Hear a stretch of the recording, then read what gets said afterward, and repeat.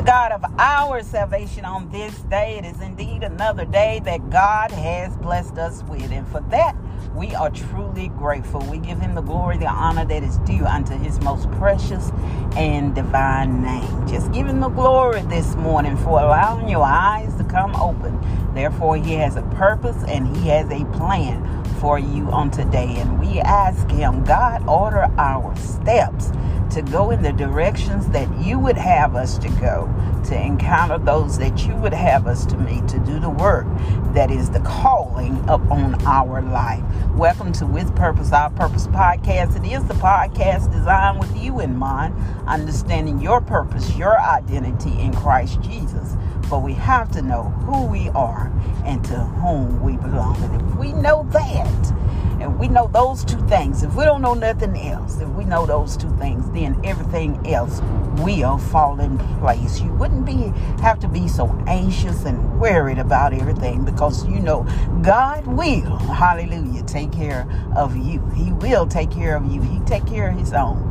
And he reigns on the just as well as the unjust. See, the thing is, when Jesus died over 2,000 years ago, he died for the sin that was being committed right then. He died for the past sin, and he died for the future sin. So it has all been covered, but we sin not willfully. Because of the love that we have for Christ, we want to do the right thing. We want him to be proud of us. We want him to be glad to introduce us, oh my God, today to his Father when the time comes. He is the one that is able to present us faultless before the King.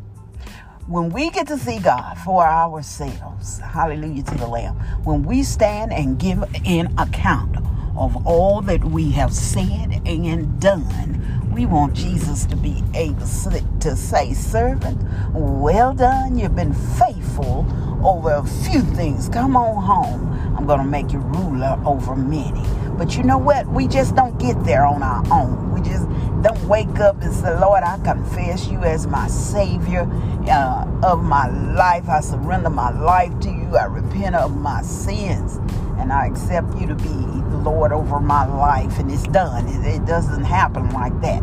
It's just that easy to convert. But then you have to grow into it. You have to mature into it. And it's just like the physical growth.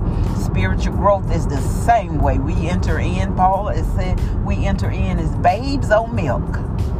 Getting the word of God. We enter in that way. But then we have to learn how to mature in the word of God to feast on the meat. And to feast on the meat, the spiritual things of God. You know, God, even Jesus said, man cannot live by bread alone, but every word that proceedeth out of the mouth of God. So your study and your relationship with God, with Jesus, is so very important. You have to set aside that time to read the word of God, to meditate on it, and allow it to manifest in you that you become the doer of the word. That is the only way we become the living, breathing, walking word of God. He said, love your neighbor, love your neighbor. He said, treat everybody right, treat everybody right. Love the Lord God, love the Lord God. He said, honor your mother and your father. Honor your mother and your father. We have to do what the word of God says. And the more we practice it, do it, the more we become that word. Do it every day. Lord. That's why we pray, Lord, order our steps. Guide us. And you know what? You can't do it without the Holy Ghost.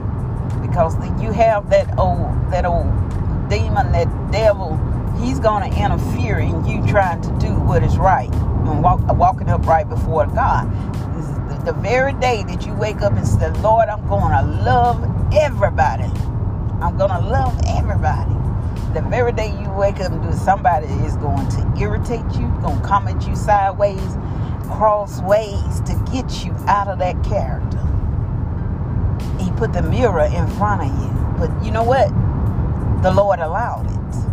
Because we speak those things, but we have to become those things. And the only way that we can become those things is practice those things. You even have to love your enemy. But guess what? He said, I prepare a table before before you in the presence of them. Understand that when you're dealing with somebody that you feel like is your enemy, and remember, we wrestle not against flesh and blood, but principalities that are in high places. So when you're dealing with somebody that you feel like is wronging you, your mind have to go, okay, Lord, they feel this way. They feel like they are attacking me, but they're actually attacking you. But you know what, God, I'm going to pray for them. I'm going to pray for them that despitefully you. And then what he do, he make your enemy what? Your footstool. Because you just overcame. Because you didn't treat them the way they treated you, but you treated them in love. And that is what he is looking for. Love covers a multitude of sin. You all be blessed. Be safe out there on your journey on today as we go to and fro until we meet again.